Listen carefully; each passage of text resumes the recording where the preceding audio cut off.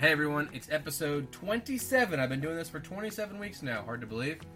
The New Beer Friday podcast. I'm your host, Wade, with Prairie Artisan Ales. Today's a special episode. Episode 27 is special because I record this on Thursday night, and as I sit here, I have no idea what the new beer is, or new beers are, for New Beer Friday. So I almost didn't record an episode tonight, but I didn't want you to be worried sick about me. I know there's lots of you that listen to this podcast. I mean, I can see the statistics. It's like there's so many. And so I decided to record a podcast anyway. The reason why I don't know exactly what's new on is because we have a massive party on Saturday at the tap room. It's our anniversary party, our 6th anniversary.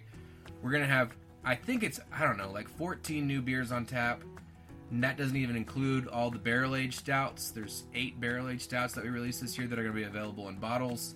The Skittles beers have kind of been our thing for the anniversary party. This year we're doing Skittles beer plus fruit, so it'll be like, instead of just lime Skittles, it's going to be lime Skittles plus toasted coconut.